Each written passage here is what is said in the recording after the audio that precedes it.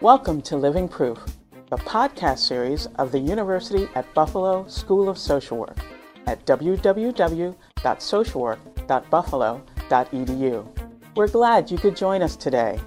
The series Living Proof examines social work research and practice that makes a difference in people's lives. This is your host, Audra Robinson, and I'd like to tell you about a new feature we have at the Living Proof podcast series, and that's the listener comment line. You can call us at 716-645-3322 and leave a comment or suggestion. And who knows, maybe in a future podcast, we may feature your comment on the air. The number again is 716-645-3322. Call us. We'd love to hear from you. Many of our listeners have heard the phrase trauma-informed or trauma-informed service delivery. But what is it? An evidence-supported model for organizational change and service delivery, or simply the new flavor of the month? In today's podcast, part one of a two-part series, Brian Farragher provides some answers. Brian Farragher is a social worker and the Executive Vice President and COO of the Andrus Children's Center in Yonkers, New York. The center provides a broad spectrum of preventative and restorative mental health services for children and families. Mr. Farragher has worked in the field of childhood mental health for over 25 years, and during the past 8 years has worked closely with Dr. Sandra Bloom and the staff at Andrus Children's Center to implement the Sanctuary Model, a theory-based, trauma-informed, evidence-supported approach for creating or changing organizational culture. Mr. Farragher has expertise in developing trauma-sensitive treatment programs and reducing the use of physical interventions in residential settings. He's recently published a book with Dr. Bloom entitled Destroying Sanctuary, a Crisis in Human Service Delivery Systems. In part one, Mr. Farragher describes how the Sanctuary model was implemented at the Andrus Children's Center. He also discusses the impact of trauma and repetitive stress on staff and organizations and quality of service. Nancy Smith, professor and dean of the University at Buffalo Graduate School of Social Work, spoke with Brian Farragher by telephone. Brian, I really appreciate you taking the time to speak with me. I heard you speak at that sort of joint work session that we were at for SAMHSA and the Center for Trauma-Informed Care last fall about the work that you all have done implementing the Sanctuary Model, and I know you've been doing a lot of consultation work and training and helping other agencies do that. I thought maybe it would help to start with just a really brief, if you could give a really brief overview of what the Sanctuary Model is, because I don't assume that everybody who listens to this podcast might know sort of the specifics of that.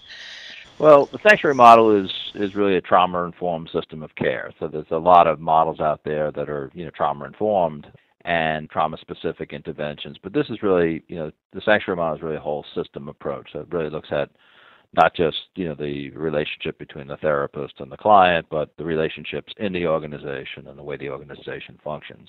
So it's based in an understanding of neurobiology and trauma theory and the impact of trauma and stress on clients and the staff and the organization. So it really kind of applies trauma theory to really organizational development. So the whole idea is to think about how stress and trauma impact not just clients who are served by the organization, but the organization itself. So what we see with a lot of organizations is under stress, the organization as a whole starts behaving very much like the clients that we're supposed to be serving. So in many ways we end up recreating sort of those traumatic experiences with clients if we're not careful. So the whole idea is to really move the system to a different place, not just the treatment approach. How long have you been working with this model in your agency? Well, we started working with Sandy Bloom, Dr. Bloom is the developer of the model. We've been working with her since 2001. I would say that we actually developed a consulting agreement with her in 2001. And then we spent probably a year and a half sort of readying ourselves for implementation. And then I would say since about 2002, 2003, we've been at work at trying to, implement. And it's like anything else that you do in your organization. It is, I'd like to say, we are fully a sanctuary now, but, people come and go, things change in the organization. Since we've started working with Dr. Bloom, we've done a couple of mergers, we've added, lots of new staff through that process. So you're always sort of creating it, and recreating it. It's not not something you do and then it's done. It's a constant effort to sort of keep it fresh, to keep it current and vibrant. Can you say something about what the process was for you in implementing this in your agency? Well, the interesting thing was, our process was sort of we kind of walked this path before a lot of other people. So there wasn't a clearly thought out process. And, maybe later on we could talk a little bit about, what we do through the Institute in terms of process now with other agencies. But we actually created this and co-created this with Dr. Bloom. So the process that we engaged in, I think, was a little more intensive and a little more time-consuming than we currently do now. We assembled a core team, which is something we still do with agencies that we work with. So we got together a group of about 20 to 25 staff who were there from all levels of the organization, all departments. So we tried to have a representative group, and then talked about issues in the organization that were sort of contrary to what we believed. So where are the areas that we were struggling, where stress and trauma were impacting our work. And then we did a lot of staff training. We actually wrote staff training curriculum together. We wrote psychoeducational curriculum. So there was a lot of just nuts and bolts to that core team work, which a lot of it was, which now is done, and we just give that to agencies that we're working with, so they don't have to do all that work. And then what we did was we trained all our staff in the model. We trained all our staff on psychobiology and parallel process, and really got everybody to the same place in terms of the language and the understanding of the model.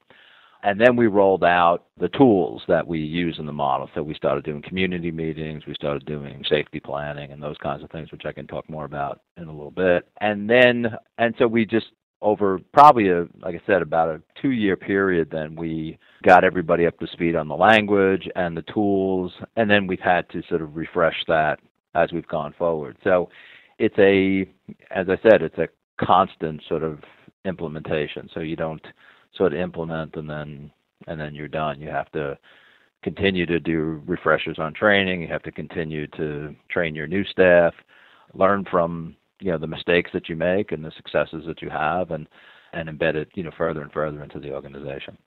As I'm listening to this and thinking about people who, again, may be broadly familiar with the idea of trauma-informed care and of this model, I'm remembering you had some wonderful examples in your talk that sort of brought it home and made it live for people, really real, of examples of how issues come up and how you might implement addressing them in an agency from a trauma-informed care sanctuary model perspective that really illustrate the differences. Can you give any sort of specific examples now, just the types of issues that come up in an agency, but Sure. how you've approached them? Yeah, I can kind of talk about two things. One is more a client-specific issue, and then one is more of a organizational-wide issue. On the client level, I think one of the stories I told in that presentation was about a boy who had come into our care who had been very aggressive, had got into lots of conflict with staff, had lots of trouble with authority. And the typical way that people respond to that in centers like ours is that it is about compliance. It's about, sometimes about coercion, that we have our rules and people must follow the rules. And if you don't follow the rules, there's consequences. What we have found, I think, on the level with the kids is that that's where sort of reenactment takes place. So our kids, have this script that they come in with, that they're trouble, they're difficult, they're unlovable, and then they behave in those ways. What I think we did in this case, this particular boy, could be very aggressive and threatening. But what we found over, a short period of time was that he was actually quite a different kid when he was engaged in work. And in a lot of places too, you got to behave yourself before you can get a job, or, that's like a privilege that you have to earn. And what we found was that this boy was at his best when he was working. So we gave him a job. And over time, that job expanded. He actually became a really helpful kid. He helped out staff in that capacity. He worked, with maintenance. So he did a lot of things that really changed sort of the way we saw him and the way he saw us. And at the end of it, I think he left us last year and actually had made major improvements. And not because, we did some other good work with him. We did some real trauma-specific kinds of work with him. But I think, the idea that, we were going to not fall into sort of his script, but really try to help him recreate a script of his life, that he could be helpful, that he could be an asset, that he could be somebody who could be productive, was really important to him. And I think really changed the trajectory of his life and his treatment here. And by the time he left here, he was a kid who I think people had, when he came in, I remember just people were all in a twist because he was so difficult and uncooperative and aggressive. And then by the time he left us, I think, people really, he had made attachments to staff and to peers, and it was the beginning of something, I think, that, hopefully, will follow him as he moves forward.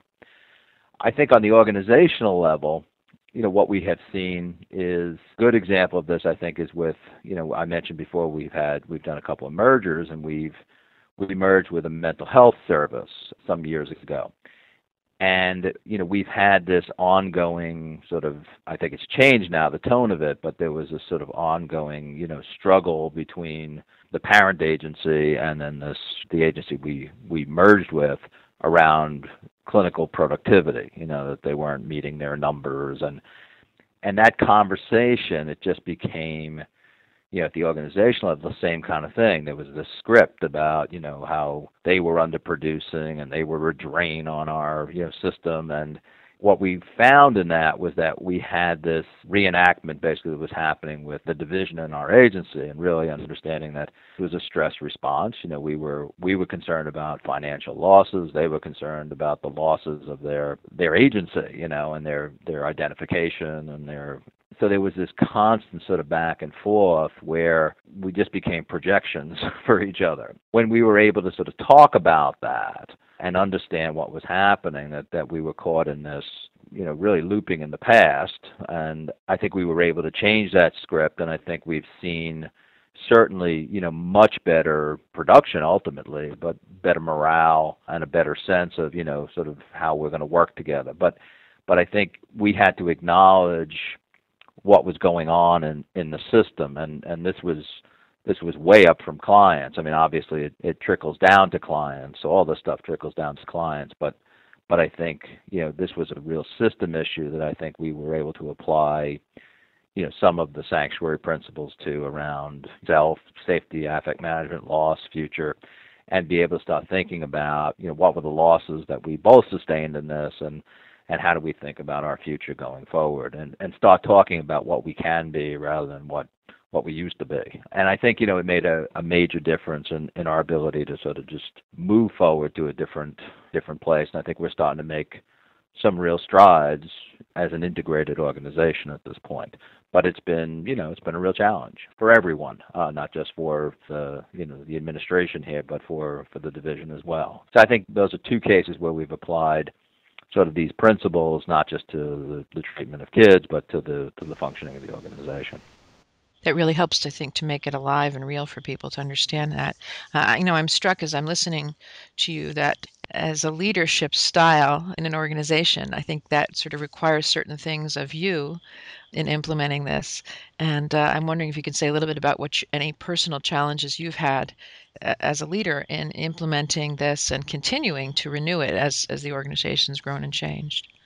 I think probably the most significant thing, I feel like I've learned something new, almost every day. I think probably the biggest takeaway for me in the last year, honestly, and now that I'm in this a decade, I'm finally learning something, is that what I've come to really realize here is that, one of the commitments we talk about in Sanctuary is growth and change.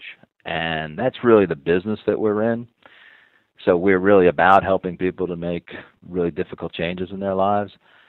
And it's become more and more clear to me that that begins with me. In my organization, when I change, I can't change anybody. All right? I can't make anybody do anything differently.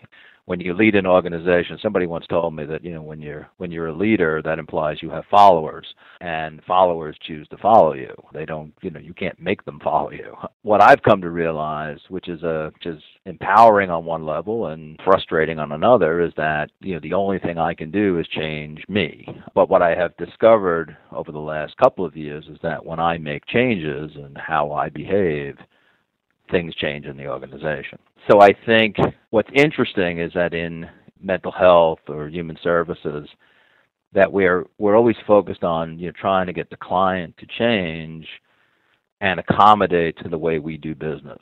And I think what I'm learning, sometimes the hard way, is that the first thing that we have to do is we have to change. So if we're not getting the results that we want, we have to do things differently. And that's a real hard thing to do. I can complain all I want about the way, one of my staff members is behaving, but if I don't do something different, to address that, it won't change. If I change my approach, it may not change it, but I certainly won't get any change if I keep doing what I've been doing.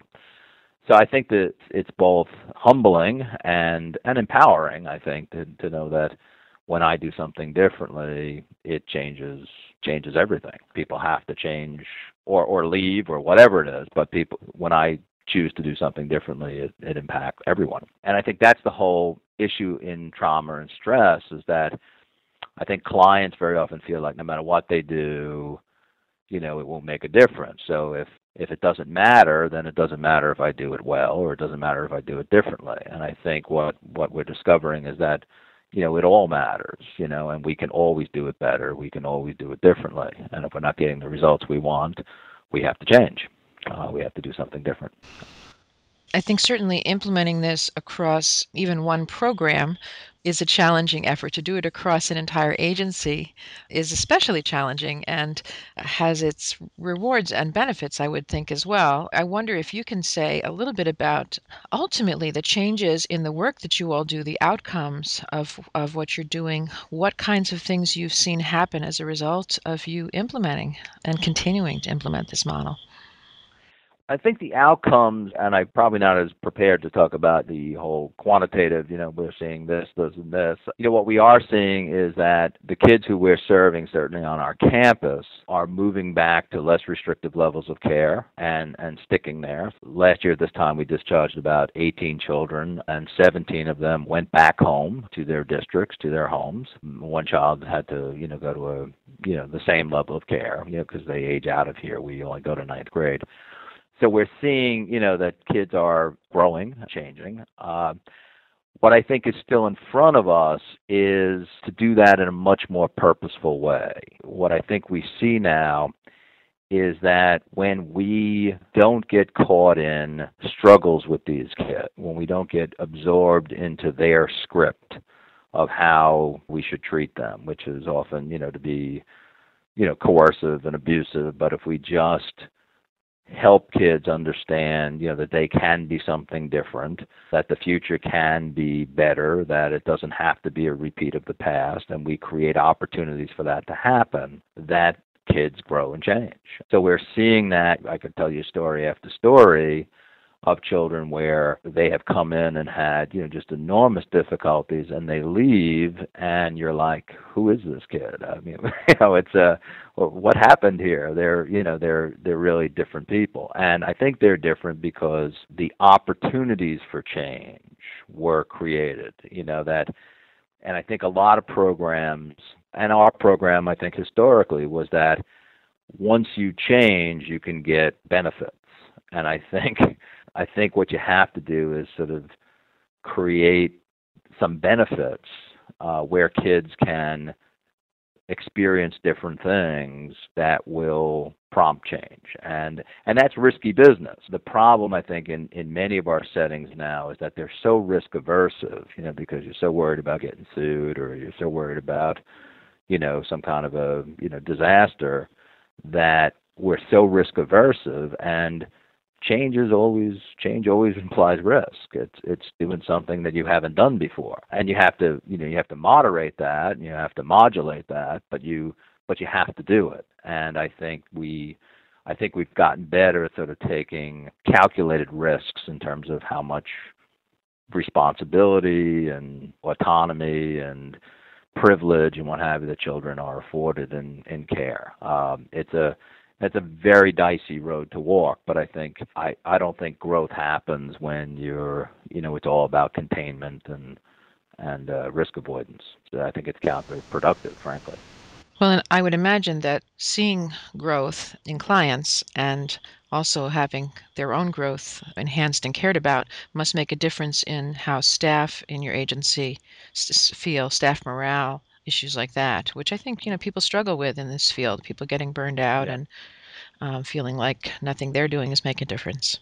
Well, I think it's a tough line, because I think, what I'm describing too is that I think, there's a innate instinct that people have for reciprocity and, frankly, retaliation. So deal with children who are very aggressive at times, very dysregulated. They can be, really mean and nasty to people because they really don't have the kind of attachment to others that healthier folks do. And so they spend a lot of time trying to, push us off. And I think it's real easy at times for staff to respond in kind. So I think there's maybe a tipping point in that, where if you can get enough of your staff to the point where they understand that is a phase that we go through, that taking sort of your fair share of abuse in the work is necessary, because that's where the kids are at right now, and not responding in kind but helping them to a different place is really, I think, the challenge of the work. So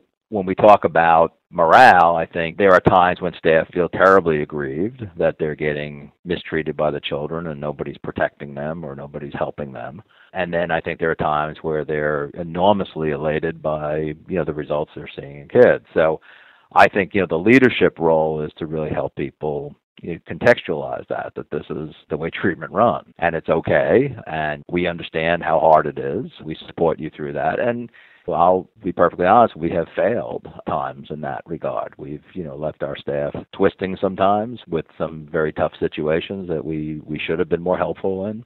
And I think there have been times when we haven't been as clear with staff about, how we want them to conduct their business. So, those are refinements that we're always making with our leadership. It's a very easy, this notion of sort of punitive and coercive sort of responses is our default response, and really getting people to have unconditional love for kids is counterintuitive very often. That's a real challenge. We're getting better at it, but we have a ways to go, both from the staff point of view and from the leadership point of view. Well, and it's an ongoing process. It sounds like it's not about achieving some perfect state. It's a process, and when you mess up, you acknowledge it and work to improve it. That's the whole idea. I haven't talked yet about the commitments that we make, but the whole commitment to growth and change is impossible to do this work perfectly. You're going to make mistakes. This is not like IKEA furniture, that we're putting together here, and there's a book that can tell you, okay, here's what you say when the kid says this. You have to feel that, and you have to feel it out. And you're going to make mistakes along that road, but it's got to be okay, so people can't feel like they're going to get killed if they make a mistake, but they have to learn from their mistakes. And that's a difficult balance, too, because you have to help people to learn without feeling threatened, but creating enough heat for them to learn from it, that they're not going to just keep doing the same wrong things every day. You've been listening to Brian Farragher discuss the sanctuary model. Look for part 2 of this discussion in a future episode. Thanks for listening, and join us again next time for more lectures and conversations on social work practice and research.